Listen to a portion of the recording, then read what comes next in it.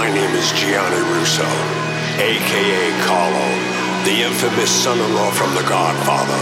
I'm now known as the Hollywood Godfather, and this is my story. Before all of the wins in my portfolio, I was a little boy diagnosed with polio. Welcome, everybody. It's time for another Hollywood Godfather podcast with my compadre, Mr. Pat Piccirillo. Piccirillo.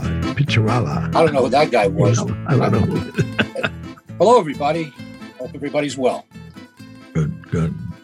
Okay, today we're going to discuss something that's been in the news because of its value.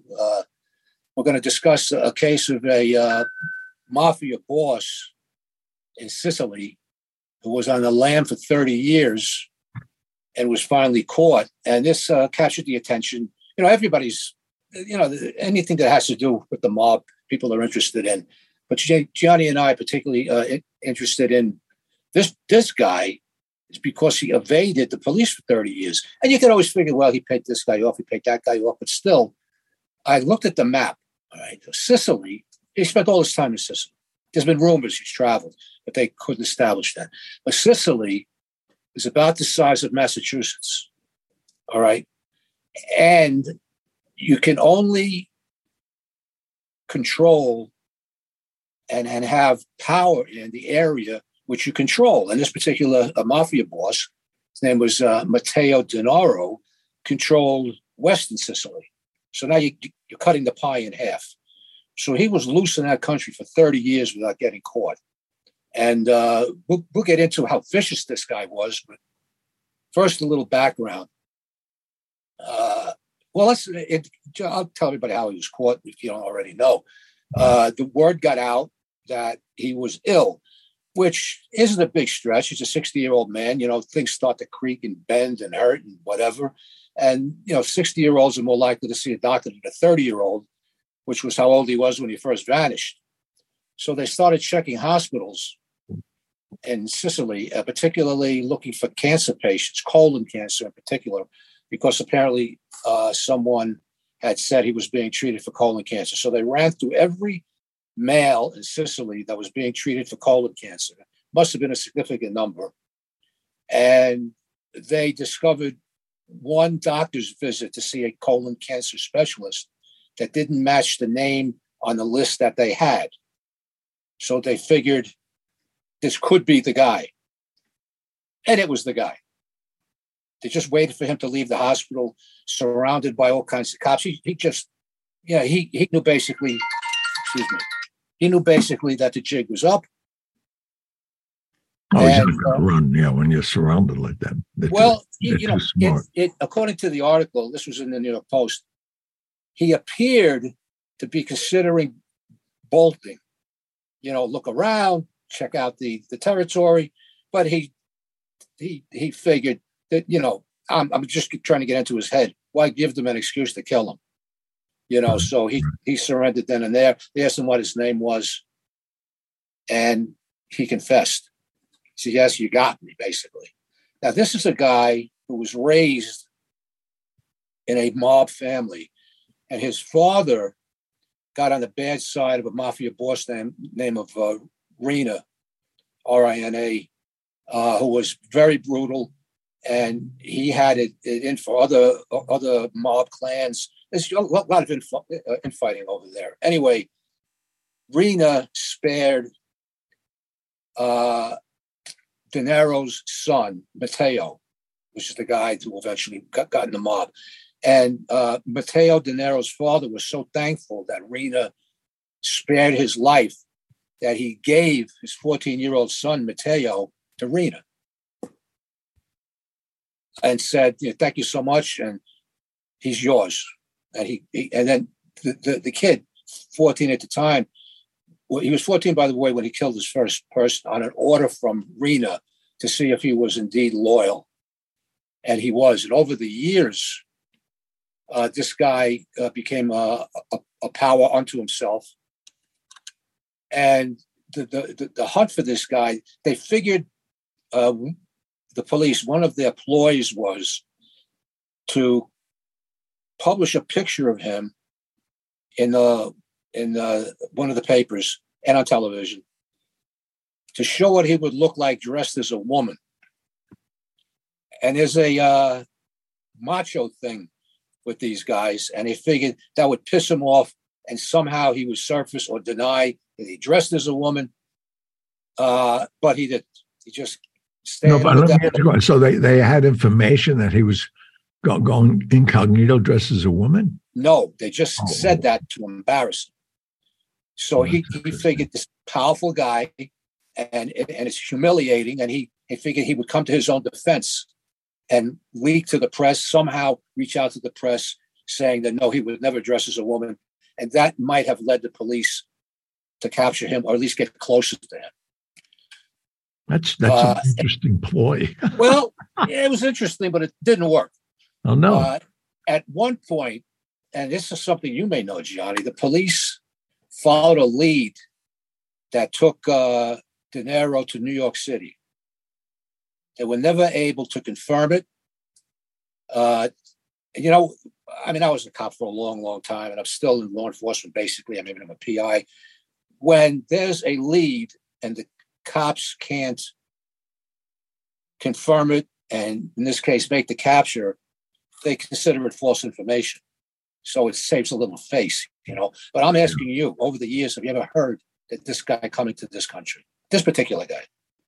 The only reason I know about him being here, I didn't meet him, was a while ago, about 4, 5, 6 years ago, when another young gentleman out of that group, they sent here to take over the Gambino family. Right. And he was living up in Toad Hill, which was the mistake I think he made, but on the advice of other people. But he was so low key. And that's the interesting thing, because, having this conversation, I go back of hearing stories of Vito Genovese and different people. Even Albert Anastasia, who we all know died in the 40s. But Albert, most people don't know, lived on the Hudson. Did you know that, in New Jersey? Yeah, I saw a documentary. In fact, his house was a focal point of this documentary. Nice house. Oh, not only that, but did they mention in the about the house that it had its own port on the bottom? And they just showed the house, footage. That's what the family. They used to sit. They used to sit out there and watch his house, and he wouldn't leave the house for days. They thought. Yeah, he was leaving by water and coming right across the Hudson. You mean there was a tunnel to somewhere? No tunnel. It was right there. It was a boathouse. It looked like a garage in the yard. But why I'm bringing it up, there are a few people like the guy I told you just mentioned. He mentioned, I was so enamored because I met the guy many, many years ago when I was living in Villa Egea in Palermo. And he was good friends of Ugo Buffo, who remained my friend till he died. And then another gentleman, which is ironic that we were now in this conversation about people going undercover. I took Bobby De Niro and Terrence Winter about 4 or 5 years ago. They didn't know where we were going. We're going private on Bobby's jet. And let me hold you up. Explain who Terrence Winter is to people who might not know. Terrence Winter is probably one of the most legendary producers in mob stuff. He did Boardwalk Empire. He was in all the big ones. Yeah. And Bobby optioned a story that was in Playboy magazine many years ago about Tony Accardo in Chicago and how somebody robbed his house. And they wanted to do a TV thing on that. And there was one guy, a lawyer. He just passed on. It was funny that this guy just died. And that's the reason I'm talking about him, is Bernard Bruno. Bernard Bruno was a lawyer, not only for Accardo, but a guy nobody even knew about until he died. Till he died, they realized his last name is Rappa, Frank Rappa. And this guy... From Sicily. Yeah. And I knew his brother. I used to have dinner with him. Yeah. They used to come into Rome. We used to eat at the Ambasciatore Hotel. And he was good friends with Nick Nitti. And he disappeared about 30, 40 years ago. He was a boss. Major boss. Oh, yeah. Okay, so he basically he went on the lam. But I remember when you and I not first met, but it had to be like 5 years ago. You brought this guy up, but you wouldn't tell me his name. No. Why he was alive. Yeah. No. Okay, he came to your house. Oh, yeah. Oh, that's why I'm saying they used to come here. Yeah. And we have dinner here. But the interesting thing, how they did it, like even Ugo Buffa. Ugo Buffa's daughter, who was married to very prominent people in Switzerland, a car dealership, she would rent a house in Pacific Palisades in California. And he had come for 3 or 4 months. How he came in, I thought was ingenious, because when most people don't realize, when Sicilians especially migrate to America, they go to San Diego, New Orleans, or Canada, and then come in. Because Canada, they just come through the border to come to New York. And everything's been so watched. But Ugo would go to San Diego, into New Mexico, not New Mexico, Tijuana, right on the border. Yeah. And there were so many, fishing boats, whatever. They would pick him up and take him to Santa Monica. Okay, let's back up this a little. So he comes into Mexico.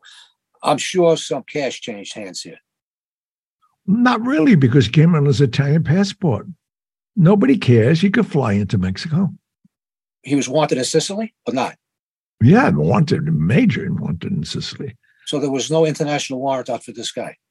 They weren't even looking for him. Why would he go to Tijuana? They thought he was in Sicily. Makes sense. Okay. And this guy. He was so, and the style of him, and he was one of the closest friends of Vito Genovese. In fact, when Vito went back, when they deported him, he was with this guy every day. And the power that they have. But why I want to bring him up now, Rapa, why am I bringing him up? He just died. But he was living in Chicago. How long? 30 years. And when we landed the plane, I'll never forget De Niro's eyes, because we flew in, and he said, "Why are we going to Chicago?" I said, "Well, we're going to get other instructions where to go from there, because you have to go on the manifest and say what your destination is when you're leaving the tower." But when we landed in Chicago, on the tarmac, police cars came. Chicago police cars. Yeah. And De Niro said, "What's going on?" I said, "Calm down, don't worry about it." And I'll say who it is. I'll say what area, because nobody is going to say anything. These guys, they ran it. The Melrose Police Department used to protect this guy. Remember, they knew who he was. He was a little old man. But if you know who he was, he's a little old man. Yeah, but he's a big little old man. Yeah, but enormous. This guy is enormous. But long story short, now they buy this story, and I tell them about this guy, and they all knew him. Terrence even knew him. They knew he was like a legend. And I said, "Well, I could arrange for you to meet him." They said, "What?" I said, "Yeah." And Bobby went crazy.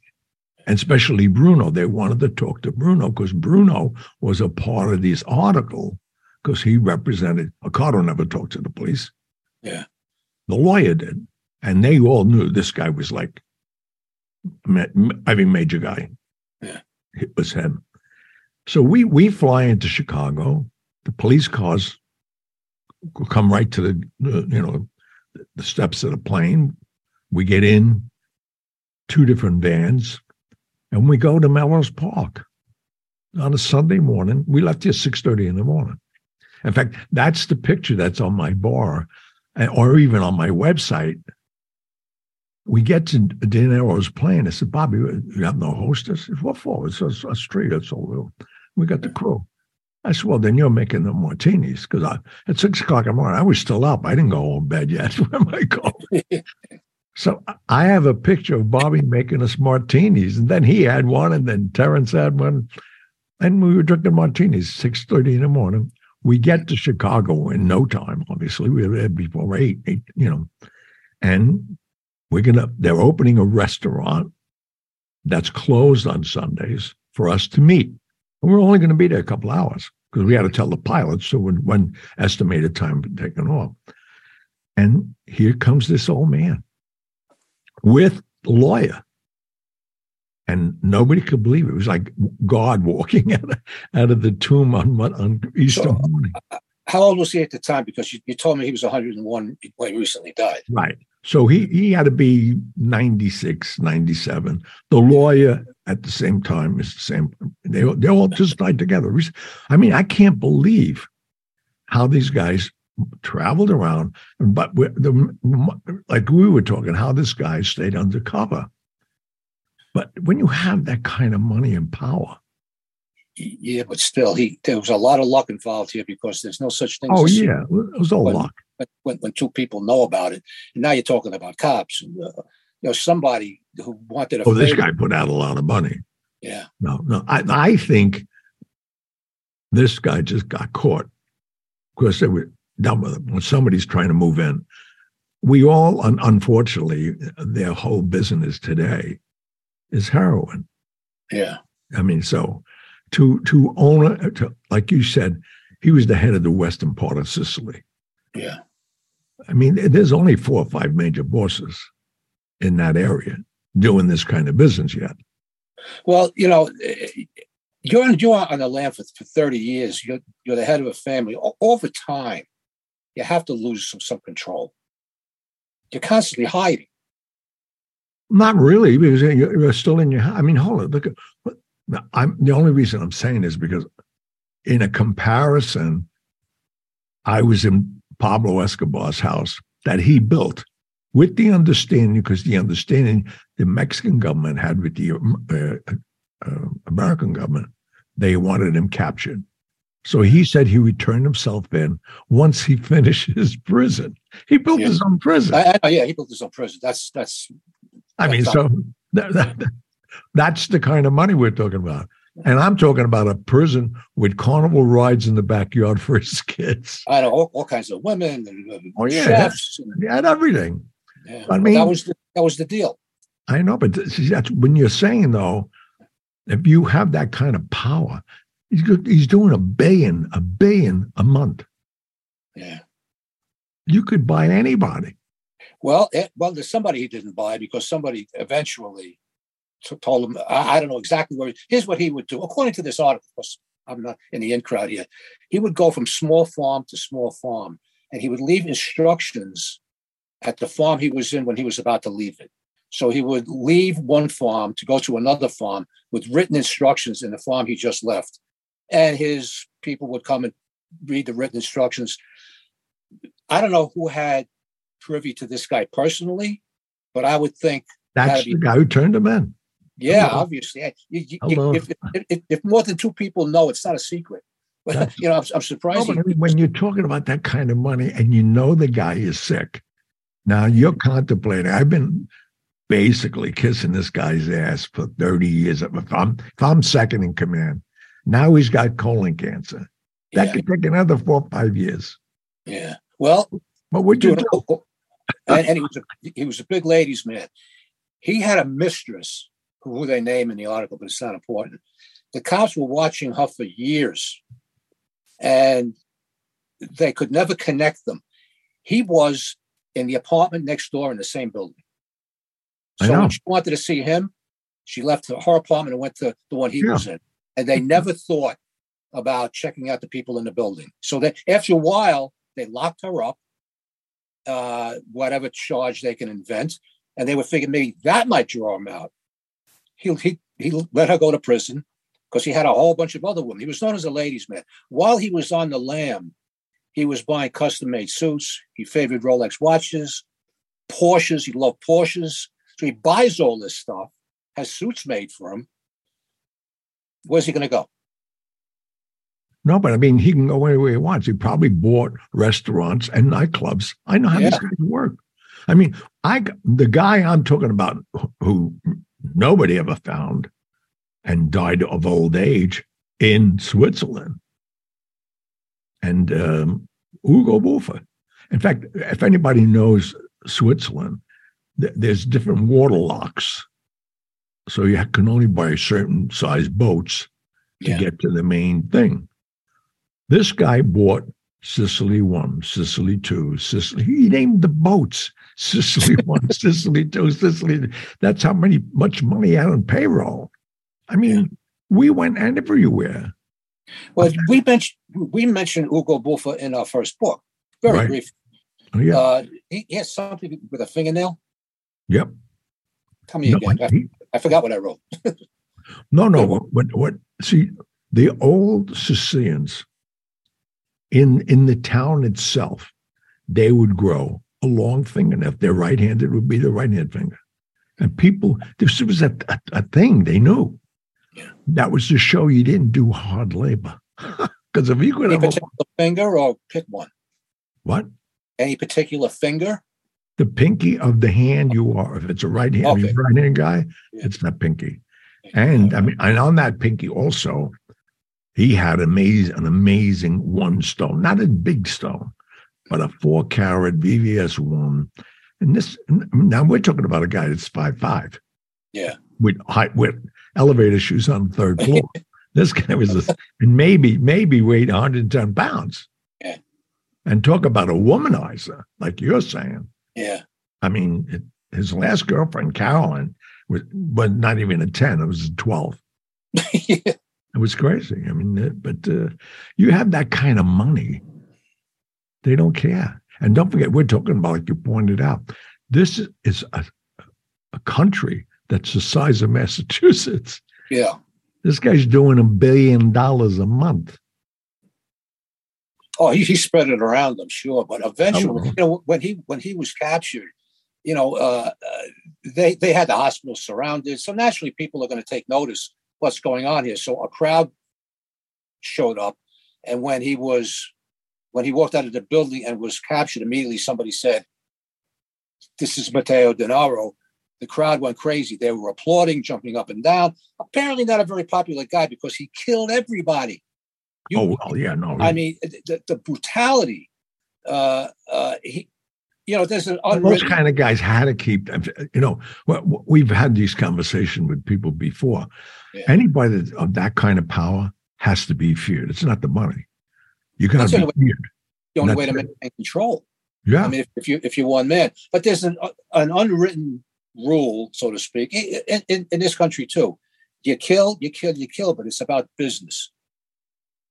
Denaro went way beyond that. For example, he was interested in this particular woman. He was known as a womanizer and a prolific one. No, I know a lot about this guy. You know, if you disrespected him, you're dead. You're dead. Exactly. You're dead. You can't even insult him publicly and not know who he is. You're dead. What happens if you make a mistake? You had a couple of cocktails. Well, and sorry. you say somebody, the next thing you know, you wake up dead.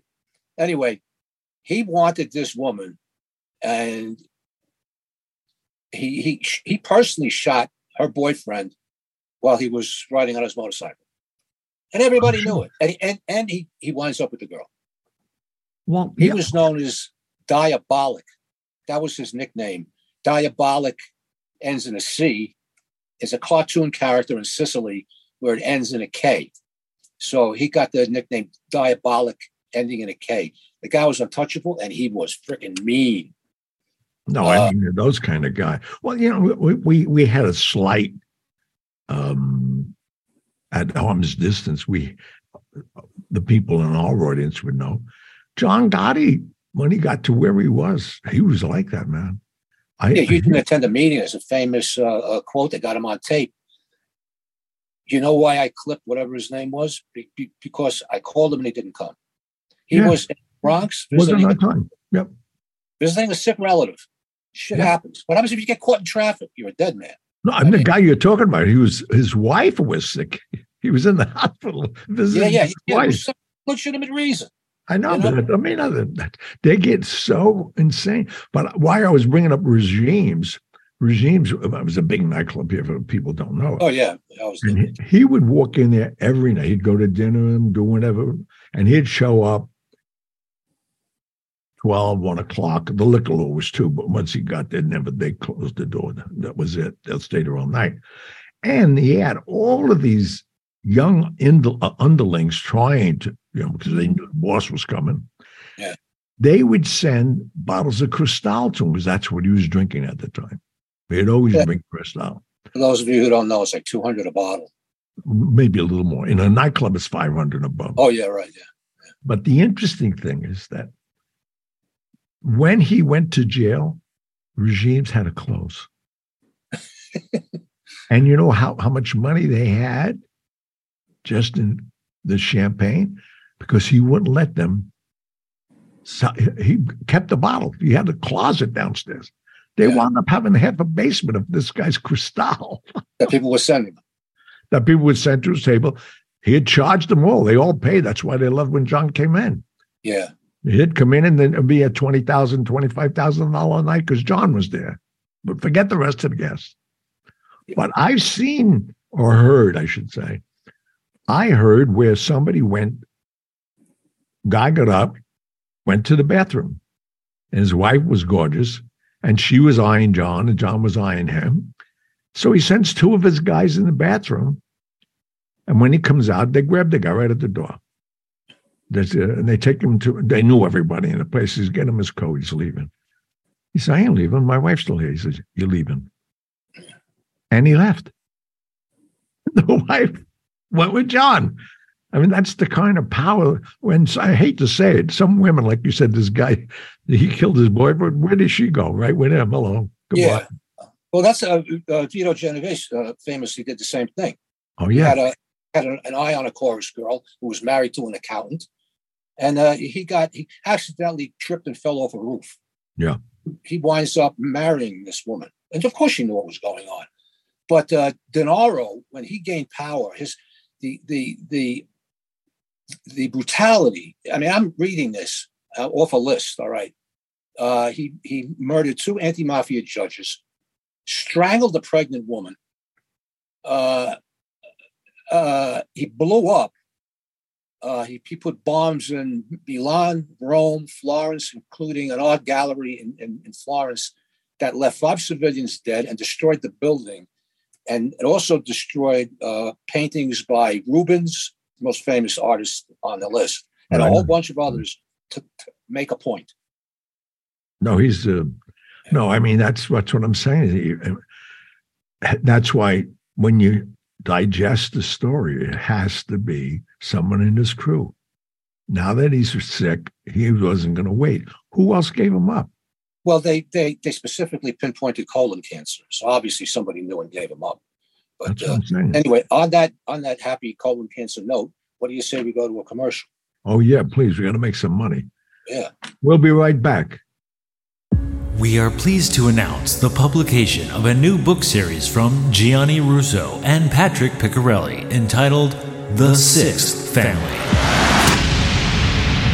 When the alleged daughter of Marilyn Monroe asks for help, Gianni Russo becomes entangled in a web of lies and violence in the search for the late actress's diary. Soon, he is enmeshed in a mystery that involves a presidential candidate, a disgruntled mafia capo, a retired NYPD detective, and the past of mafia boss Frank Costello. Russo must race against the clock to stop a hostile reorganization of the American Mafia, while trying to stay one step ahead of a faceless killer. While listening to this book, skillfully read by Gianni himself, the listener will have to determine what is true and what is fiction. Or as Gianni says before this epic story begins, this book is a work of fiction, except for the parts that are true. Look out for the second installment of this exciting new series coming in 2023, The Sixth Family. Book 1 is available now on Amazon.com. All right, we're back, please.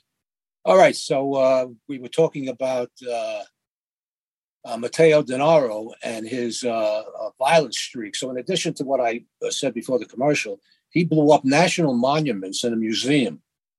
It was his way of saying we are powerful and we can get anywhere and to anyone that we want. Well, they did that years ago. Remember when they were cracking down in Sicily? They knew what entrances to the highway that magistrates would go to. They blew them up in their own cars. And can you imagine killing a judge here? Hello. There was only one federal judge ever killed. There was one killed during the Civil War. Since the Civil War, just one judge was killed. That was in Texas, wasn't it? Yeah, in fact, it was, what's his name? The actor Harrelson. What's his first name? Yeah, his father. His father killed him. Yeah, his father was an international hitman, and he killed a judge from a long distance with a rifle. And he was caught like the next day, and he eventually died in prison. You know what? We're talking about another guy that I laughed at because I was wondering why when he was on the lam forever in Santa Monica with his girlfriend, Bulger. Oh, Whitey Bulger. Whitey Bulger. So I knew he was there. He knew to call me if he needed something from some other friends of ours. And the funniest thing is, on Sundays, sometimes if he wanted to come, I'd send my car and they'd go pick him up. My little kids knew him as Uncle Whitey. Oh, jeez. No, but he's a nice guy. But the funniest thing is, how could he be there? And he's living in an apartment under his girlfriend's name for all those years. They don't look up Trace. Like what I'm saying, some of these people turned a blind eye. Well, they eventually, the FBI eventually saw the light and said, let's stop looking for Whitey and start looking for his girlfriend. But how many years did it take? 13. Oh. But after they changed tactics, I mean, I don't want to bash any law enforcement organization. Oh, no. But I've worked with the FBI, and everybody's human. Everybody has frailties, and the FBI isn't as omnipotent and powerful. Well, they're powerful, but they aren't any smarter than anybody else. In fact, there was a cop. You remember during the Watergate crisis when Richard Nixon got in all that trouble, and had the Watergate tapes and everything. There was a New York City lieutenant, retired lieutenant, that was on his security team and testified during the Watergate hearings. I'll never forget this. I was watching it live, and I forget this cop's name. This is a Polish guy. He said, "Let me tell you something." He said, "If this operation was run by a couple of retired New York City cops, we wouldn't be sitting here now." I mean, people talk. They get people that are weak, people that you couldn't trust, and everybody cracked up. But he was right. No, I believe that too, because these. I mean, first of all, FBI. I mean, these. I don't know if they don't get a squealer, they're not solving a case. It's everybody. Everybody's ratting everybody out. Well, that's. That seems to be the case. I wrote a book once about a jewel thief. I can say his name, George Feeder. He did time in prison, but not for doing what he was brought up to do, which was a high-end jewelry theft. He always told me, he said, if you want to get away with something, work alone. And I said, well, you did 9 years in prison. He said, I'll tell you how that happened. He said, I got so full of myself. I mean, this guy was probably the most prolific high-end jewelry thief in the country. He would only work he would never burglarize a house. It was always apartment buildings, penthouses. Was that Murph the Surf? No, his name was George Feeder. Murph the Surf was a legend in the 60s. Remember him? Yeah, Murph the Surf. Used to scale buildings. And he goes and steals the Star of India. What's he going to do with it? That's what... He had a customer for it. Hello. How did that work out? I mean, but the Nobody point had is, a customer. I knew, we used to play backgammon with this guy and Connie Dinkler. I mean, you can't even believe this. Connie Dinkler owned the Mousetrap. And they all lived off of Biscayne Bay in the same building that he robbed. He'd come and play backgammon. Only 2 people knew that this was Bert the Serf. He was scoping the building. He used to come and play. But but like you said, and he worked alone and he got caught. Well, I tell you, George had a system. His saying was, and this is what I was going to title the book. The book never got published, by the way. But anyway, the higher the score, the higher the floor, the bigger the score. So, and it makes sense because you buy a condominium, the higher the floor, the more expensive it is. He would just work in penthouses. And he specialized in like the Chicago's Miracle Mile, Beverly Hills, or just the high-end areas. But he liked Florida, he liked Miami. He was never caught doing the jewelry thefts. But he would stroll down the street in a disguise. His disguise was tennis whites. Because everybody there played tennis. Yeah. He would like being dressed as Santa Claus during Christmas. Yeah, he was a master lock picker. In fact, he taught me how to pick locks, and I still practice. He was good, and it's just fairly easy. Some locks are tougher than others, but anyway, his thing was he would go to the rear entrance of the building, and he didn't know who lived up there. Just knows it's a penthouse, and I'm going for it. Now you have to understand the risk here, because if you get caught up there, there's no running. Yeah, you can't get out. The 30th floor, where are you going to go? So Right. he would pick the rear service entrance lock, standing up, not looking at the lock. In other words, a lot of people bend down and they have the tension bar. They got the pick and they play with it. He would stand there like he was waiting for somebody to open the door for him. And while he's standing there, he would, by feel, pick the lock. He'd get in the building, go up to the top floor. Then he would pick an apartment. He would look around like he was looking for an apartment. If there was like 2 on the floor, maybe 3 penthouses. He would get down on his hands and knees and sniff under the door. And if he smelled cooking, food, animals, anything, he would disregard that. Place that didn't have it. Once he was in, and he never carried gloves, he never wore gloves. And when I talked to him about it, he said, I learned how to pull prints. That's what you do. You draw them back. People don't know. Yeah, that. but you know how difficult that is when you're under pressure? You may make a mistake.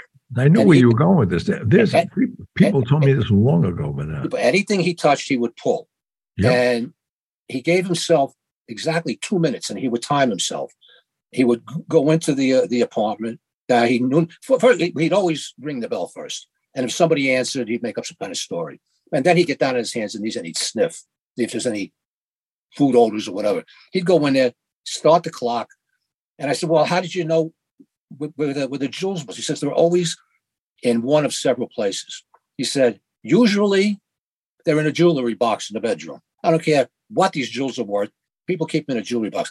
If they're looking to hide them, they hide them in one of 2 places or both. Where do you think people normally hide jewelry? Freezer or toilet. You got it. You're talking about a thief. You're talking to a thief. He said, I would go right to the toilet, right to the freezer.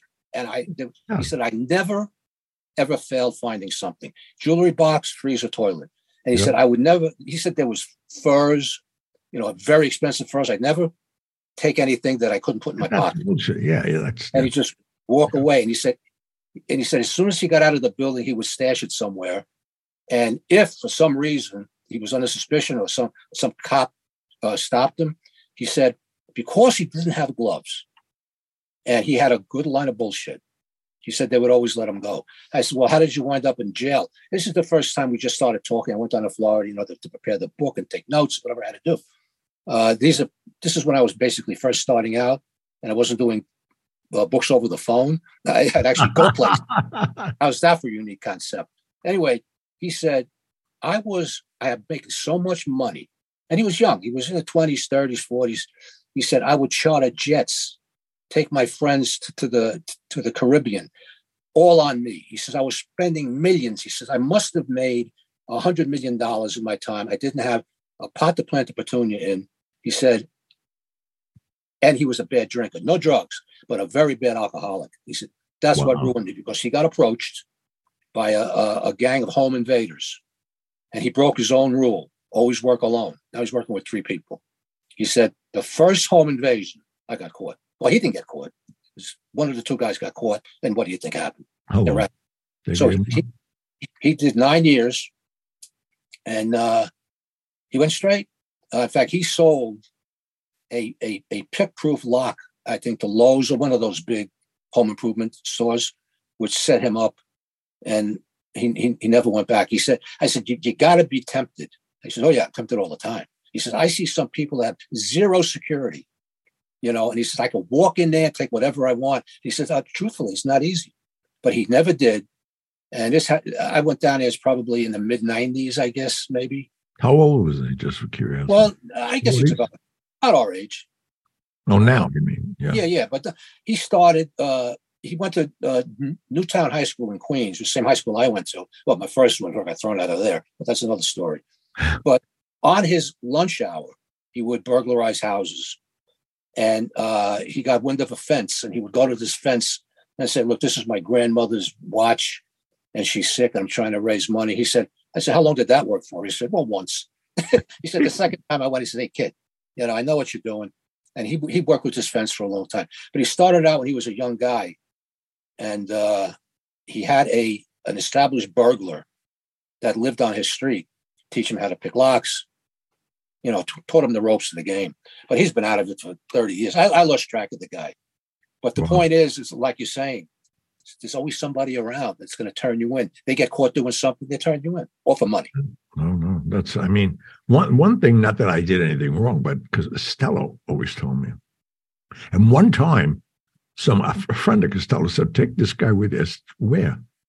He says, with you. I said, no, excuse me. You whispered in my ear what you wanted. I can handle it. I don't need no guy. Because I learned that long ago, man. Yeah. Long before the RICO. And I was a teenager. I watched these guys rat themselves out. They talk about it even. Yeah. Be bragging in the club. Oh, what we did last night. Oh, you should have been with us. Oh, yeah, okay.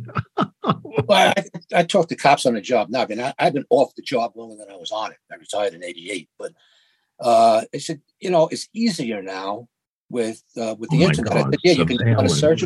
He said, searches, bullshit, searches. He said, I go on Facebook. People are showing the shit they stole. Oh, yeah, that's crazy. They're selling it. That's crazy. Just by people bragging or, fanning out a bunch of $100 bills, spreading it out, taking pictures and posting on social media. It's nuts. I learned a long time ago, in addition to everybody else that I spoke to, you be very, very careful about who you trust. Make sure to a long-established relationship that you can trust them. But if you're a criminal, you can never say that. No. There's somebody always going to be around that's going to, turn you in, given the opportunity. Well, that's why me turning 80, I never thought it'd be 80. I thought the life I was living in my teens and 20s and 30s and just kept going. And I said, well, let's keep going. Okay. Well, I tell you, in my estimation, the smartest thing you did was not get made. That's it. You got that right. And everybody wanted it. Who would pass that up? How many people do you know pass that up? None. Not truthfully. None. Yeah, exactly. I know guys that would kill. I mean, have killed for it. Right. No, I mean it's. No, I mean it sounds crazy, but and people say, "How long you been in the life?" I said, "What life?" You know what I'm talking about. I said, I'm in life every day. I came out of my mother's womb. I've been in life. That's the only life I want to be in. Are you crazy? That's smart. I mean, it's and most people aren't. There's that bragging factor. A lot of that people sink themselves just by telling, even if they're not going to broadcast, they tell somebody they know. You don't tell anybody anything if you're breaking the law. Nobody. But I can't believe, like we're listening. I don't want to mention these guys' name, but everybody who listens to podcasts got to know what I'm talking about. There's 2 guys that have been convicted of everything. And I can't believe the following they have and why. I mean, people kill their own family. And now there's podcast stars. I love it. I mean, it's nuts. Everybody has an audience, I guess. I guess. Well, let's close out by, in case people are wondering what's going to happen to this guy, Denaro. I mean, he's 60 years old. He's got colon cancer. You can trust me when I say he's not going to get the best medical care. No, get that right. And even if he was healthy as a horse, he's going to die in prison, no? Right. Yeah. And what they're not going to do is give him what he's known for selling. They're not going to. He's not getting any morphine. He's not doing nothing. Well, his pain is going to be. Yeah, right. He's going to suffer. All the people. I mean, the hundreds, if not thousands, of people that he killed. He's going to pay for it while he's alive. But you're right. He was his crime of choice was heroin. Yep. French Connection. That's where it starts. But bottom line is, it winds up here. Now it's no longer the French Connection. It's Afghanistan or wherever. But still, how many people did he kill selling that garbage? Well, look at now, opium. They're making it. There's opioid. Opioid, rather. Oh, yeah, opioids. Well, it's getting harder and harder to get. I mean, I've had several surgeries over the past few years, and after surgery, there's always a little bit of pain. And as short time ago, it was like 6 years ago, I'd get a vial of Oxy, like 30 tablets. I never took them. I'm very anti-drug, but anyway, now, given the same surgery, OxyContin is what Oxy, yeah. You're talking. They'll give you Oxy. I didn't know what you were talking about. I figured it out. OxyContin. A doctor. Well, I've had surgery recently, and they give you 5 pills of whatever kind of painkiller. Oxy's out. Nobody gets Oxy anymore. But I have the opposite reaction with painkillers. It wires me, and it's usually the opposite with everybody else. They get dopey and happy, and not me. I get wired. All my introductions to drugs were through movies. You believe that? It started with Tony Curtis. He was taking pills in the morning. I'm saying everybody's knocking on his trailer door. He's giving these young actresses. I said, "What are you doing?" So they're going to have it anyway. And this is in the film business. I mean, that's like having coffee in the morning, up as low as this, down the other. They're on the steps for 13, 14 hours a day. It's like, if I go a day without being productive, I'm angry at myself. Oh, I'm not like you. You know that by now. We know. Oh, you don't sit still. I mean, I get tired just listening to your schedule. I'm serious. No, but I'm just so happy being up and alive yet. So I'm trying to get as much as I can done. Yeah. On that happy note, shall we close it out? Yeah, please. I think it was a great show and great research as usual. And it gave me an opportunity to talk to some of our old friends. Yeah. So let me ask you one question before we go. When this old Sicilian mob boss died at 101, where did he die? In Chicago. What became of his body, What was interesting, he was living in Chicago under his wife's name as her brother. They had a normal funeral. There. Everybody came with respect. He's buried. He's buried in this country. Yeah. Huh? Right in Chicago.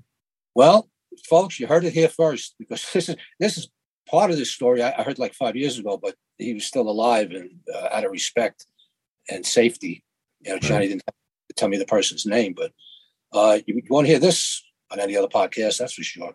That's for sure, is right. Okay. I'll probably get some phone calls on it. I'm sure you will. Yeah. Unfortunately, there's nobody around anymore. That's why we're listening to people on podcasts saying what they're saying, because nobody's coming for them. They actually, I heard, challenge, come and get me. You know where I am. You're a tough guy. Come and get me. I'm saying to myself, he's lucky I ain't dying of cancer. I'll come down and blow him up on his podcast. It's craziness. Yes. Well, anyway. Now that you wrote this. This book blows me away. Yeah. This book, I'm shocked. It's so good. I never thought you could top the first book, to be honest with you. The more I enjoy myself, the better I write. I think that's the way it is in life. Yeah. You know, this is why I'm working with other people now. I'm obligated. Well, I told you about it. I don't want to mention names or occupations or anything, but I'm working with somebody now, and you know, I don't know these people, and it's difficult if you don't know somebody. Like you and I are friends, but we didn't start out that way. But the easier it is to work with a collaborator because you're friends, the easier it is to write, and the more enjoyment you get out of it. Oh no, I mean myself too. I mean, what you've done is genius, and for our audience, thank you for our support. Yes. For the years, and keep tuning in and tell your friends. We love doing shows like this, and send us any opportunities you'd like us to look into something for you, and we'd love to do it, man. Okay, we'll see you next week. All right, buddy. Love you. Okay, love you too, pal. Right, Have pal. a good night. Good night.